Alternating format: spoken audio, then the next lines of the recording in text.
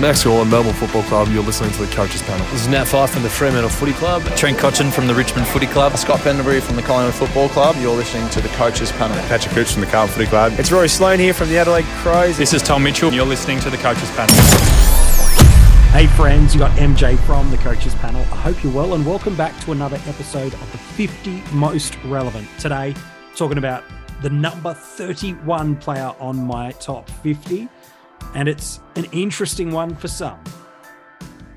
In the 50 Most Relevant at 31, it's Will Phillips from the North Melbourne Footy Club. Joining me on this episode, look, it's been a while since we've had him, like late 30s when we talked about Jacob Hopper. So it's been about a week or so now. Jordox is back. Hello, buddy. How are you? I'm great, MJ. Good to be back on and looking forward to discussing who will probably be one of the most popular cash cows at 23. Certainly the current trend is right on track.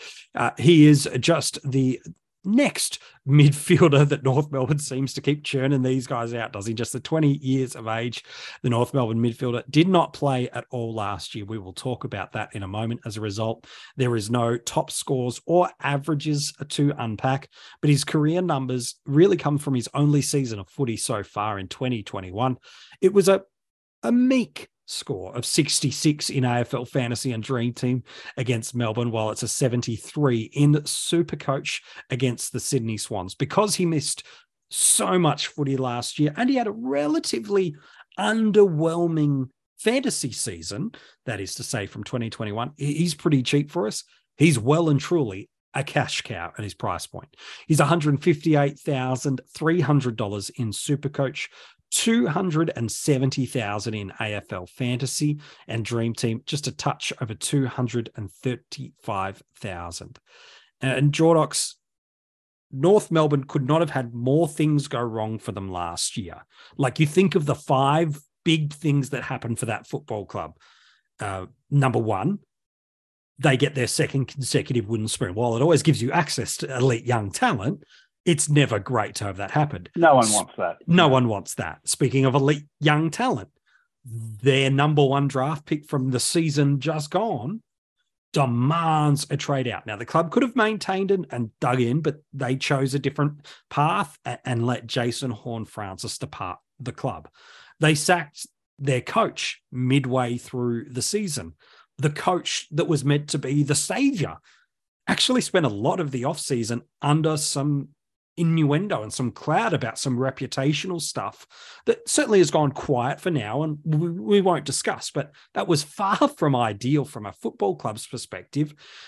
Just not, again, no commentary about what he was alleged to have said or been involved, but the narrative of here's our savior coach and now he's not allowed to be here. It was like the cherry on top, wasn't it, when Will Phillips storming through the preseason after an underwhelming 2021. The narrative was that they should have got Logan McDonald in the draft and they missed their key forward. He's ready with a point to prove, and then all of a sudden, mate, glandular fever hits him. He's out for the year. Like, there was not much that went right for that football club last year, was there? No, that's some tough listening for North fans listening. But the good news is that is in the rearview mirror, and the future, the future's going to be bright because of guys like who we're talking about today. So look, Will Phillips will be, fingers crossed, a much needed good news story for the Roos. He's tracking well. He's tracking well for round 1. And I think it's going to be a great story, particularly, like you said, with how well Logan McDonald did early days in his career. But we're not here to talk about the good news for the Roos. It's about our fantasy sides and what he can do. And I do love when you do the top 50s, MJ, and we have a cash cow, because it is that point where you go, this really isn't about the top 50 scoring players. It's about the relevance. And, sometimes it can be not as exciting talking about the cash cows, but they are extremely relevant and crucial to building your squad and getting the more exciting players that we like to discuss. The job of your cash cows there, while ultimately is certainly to score you some points on the field, their primary purpose is to build income on their head to be able to generate money so that you can move quickly to the more premium players. So much of the game is about how quickly you can get the cows off the ground and getting as many of these premium players on the field. The reason Will Phillips is in the 50 most relevant, is it because the fact that he's based at a cash cow price point? And the price point is, are you cheaper than the number one draft pick from the year before? And the answer is yes. That's one of the reasons. But the big advantage Will has over some of these other names that either might appear in the 50 most relevant from the most recent AFL draft, or other names that we're considering filling out our final spots on the bench or final spots on the field, is he's a known quantity. You ask any AFL recruiter or any draft watcher, they go, all we can do is talk about forecast, speculation, trend, what we believe a player will do. And there's no such thing as a sure thing. Now, you can get pretty darn close, like a Sam Walsh was pretty darn close. But you always look at... All right, too. Yeah, he goes all right, too. But you kind of go, oh, what we know about Will Phillips, albeit it's only 14 games of AFL, and despite an average of only 43.5 in fantasy and dream team, and a 47.9 in Supercoach, these are not amazing numbers. But what we do know is there's been enough tiny glimpses, albeit patches of quarters, moments in games, to see that he might never, ever need to and ever get to the top premium tiers. But for what we need from him, Jordox, this year, we don't need him to do that. We just need two things. Stay in the North Melbourne best 22 and give us some scores comparable to cows in his line, and he's done his job. Yep, he doesn't need to go on to be a fantasy jet. He just needs to have a good year and make us the cash. There are some, not risks. I mean, it's so hard at mid-Jan to say, well, who are the must-have cash cows? Who are the best cash cows? Yeah. And obviously at this stage, you know, in most people's research, you're going to gravitate towards guys that have been on a list for a couple of years and haven't yet had a game or whatever the case may be. And Phillips is quite unique. I mean, I was trying to think of a similar sort of scenario that's played out in recent years. You know, you've got a guy who was pick 3 in that draft. Yep. Had a bit of a go, like you said, played just over a dozen games and then missed a whole season. So it's really quite unique. So at the minute, he's my number one cash cow, just about. You know, a similar conversation could be had about Campbell Chesser at West Coast. Sure. He may or may not pop up in this 50, but whether he does or not, it's a similar story, a guy that's been on a list. So with Phillips, you know, when you said, let's have a chat about Will Phillips, my first thought was, well, it's a bit of a no-brainer at this point. You just pop him in. But there are some things that, you know, will be considered, and that'll be, you know, other cash cows that present themselves in the next 2 months, and there will be a lot. The fact that he's midfield only, I mean, that when you have a cash cow in the midfield, there is a bit of an extra expectation or hope that they will score a bit better than when you're picking one in the back line or forward line or the ruck, of course. So he is mid only. So, and he is not top dollar, but he's not the cheapest cow you can get. So there is an expectation and a need for him to score, not super well, but he does need to put some points on there, because when you're paying what you're paying, there's a good chance he's going to be starting on your field. And the danger of that is Will Phillips, I don't know your thoughts, MJ, on the risk of being a sub in those early weeks. If that was to happen, that could destroy his cash generation from the off. Yeah, and it'll do that with every single cow. And you're right. When we look at, and even at the ownership percentage of the one format that's open right now, which is AFL Fantasy, 33% of coaches own him. I would assume that in the team pickers of Dream Team and Supercoach, and those formats should be opening in the next 7 days or so, that we would see a comparable parallel of him being one of the most popular on-field cash cows. And the reason is what you've talked about. He's known. He looks like he's going to be pretty safe best 22. For those that haven't really seen much of what Will Phillips is like as a player, He's a real contested ball nut, real clean hands, really strong. Actually got some really good tackle pressure about him, a nice turn of speed. And for a team that's just lost Jason Horne-Francis, he's a nice immediate replacement in. And so what you're talking about, there is definitely a spot there with LDU, Cunnington, Simpkin, Powell, Wardlaw. He's still such an important part of their fabric. So important that just 24 months ago, they handed him Boomer Harvey's number on draft night. So that's that value that, albeit that recruitment team has very much seen some turnover since then, there was a lot of, well, we love the bulldog, we love the fight, we love the tenacity, we love the two-way working of this player. And he might be a bit limited to being a mid only, but I see a lot of why North Melbourne like him. What Jordox is trying to highlight in terms of a cow at a different price point is, if you're 30, 40, 50,000 more expensive to another cow, you don't just need to match them for scoring. To generate the same amount of money, you need to go 7, 8, 10, 12, 15 points per game higher to be able to generate the same amount of money, and then get you to those premium moves quicker. So what Jordox is talking about is, yeah, Phillips is going to be a great pick.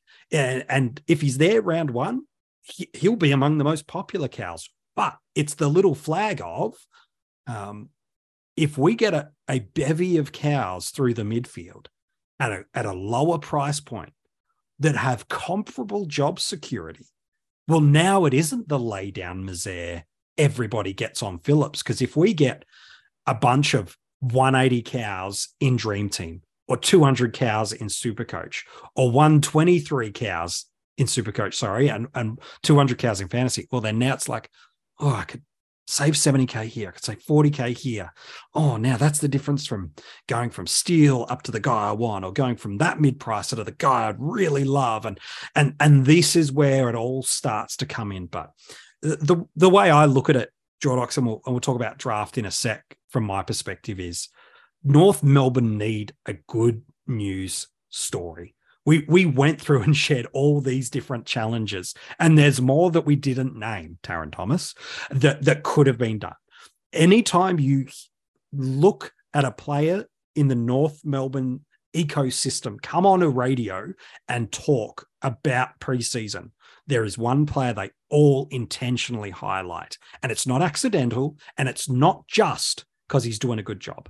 But there is a note and a narrative that is being communicated from the football club, and that is this: Will Phillips, the guy we invested a top 5 pick in, that we lost last year due to a glandular fever, he's back. And he's strong, and he's powerful, and he's hungry, and he's determined. And so this narrative is going to continue. And so for me, Jordox, I don't know what your take is, but he's in my team everywhere. I don't think you should overcomplicate it. And it's pretty much unless you get more cows with equal job security and arguable greater ceiling of scoring, I'm taking the third-year player that's a cash cow. Yep. No, I think that will be probably the general consensus right now, and we've got 2 more months of pre-season just about for a lot of other cash cows to put their hands up, I suppose. And yeah, it'll be interesting in that week leading into the first game, when the teams come out. Yeah. If there's another cow named who's 50K cheaper, that means all of a sudden I can get him. That starting squad cash cow is so different. Like during the season, if he's beggars can't be choosers sometimes, can you? Yeah. Exactly. But the start, yeah. So, but no, I'm with you. I think, it's pretty clear cut at this point, but it's not to say he's a must have. No, it's true. All right. Well, where does he go on draft day? Because salary cap, you need these, maybe not 60, 70, that's maybe even 80 is the peak of what he can do for us as a midfielder. Maybe more, but that would be one of the greatest cash cow prices years we've ever seen, albeit from a third-year player. But what does he do on draft day, man? Where do you see him going, if at all? I think he just stays in his chair on draft day. I mean, maybe Supercoach, you could make an argument because of that contested style. Maybe he could be worth a deep midfield bench spot. Yeah. But look, in all probability, unless you've got a mad North end in your league and they're just having a bit of fun towards the end, it's very unlikely to see him go. But I suppose being a cash cow, it's a bit different for the top 50, but maybe we could touch on from a keeper perspective. Sure. Because I know there are people who have got him in keeper or who have had him and are devastated that he lost forward status. Yes. To them, I would say, don't worry about it because he's still going to be the player you thought he was going to be. Yeah. Yeah. So, more relevant in the keeper because he's a guy of the future. I think it's a fair shout. And single season, the only reason he's popping is into your CEO and getting picked up is based on the depths of your squads and the volume of teams to pick. Otherwise, here at this stage looks like a keeper relevant guy that you're stashing and hoping develops like he did as a junior, and to be someone that's going to make some money for us in our salary cap formats. Hey, Jordax, as always, mate, an absolute pleasure to have you on these podcasts, my friend. Thanks, mate. Talk again soon. Absolutely, you will. If you want to go and read the article on him now, the good news, it is online for you at coachespanel.tv, as is all the other players we've revealed in the 50 most relevant. Who's at number 30? I'll tell you in just over 30 seconds time. But if you've loved the almost 20 podcasts you've got from us over the first 20 days of the year, we'd love for you to support the Coaches Panel. There's a couple of ways you can do it. You can tell your friends in your fantasy footy league to check out the podcasts and the articles. You can leave a 5-star rating and review and follow us across social media and wherever you're listening to these podcasts. Or you can become a financial supporter by becoming part of the Patreon army. For as little as a couple of bucks a month, it is one of the practical ways that really does help us do what we do. And we'll throw in some extra additional rewards, content, early access to some things, some hidden community groups, and a bunch of other stuff. So if you are loving what you got so far, man, a couple of bucks a month makes a big difference for us, and it helps you get some additional stuff. The links for that, coachespanel.tv. So who's at number 30? Here's what I'll tell you. Number one, for the first time in 2023, Louis will be on the podcast. Yeah, we've saved... Is it the best till last of the Coaches Panel? Let's not offend the others. Let's not say that. Here's what I'll say. In the past 6 years, here's what this player has done. 3 years, he has brought you joy. 3 years, he has brought you nothing but torment. 3 years, he's been a premium. 3 years, he's been a premium pain in your butt. Who's at number 30? I'll tell you tomorrow with Louis on the 50 most relevant.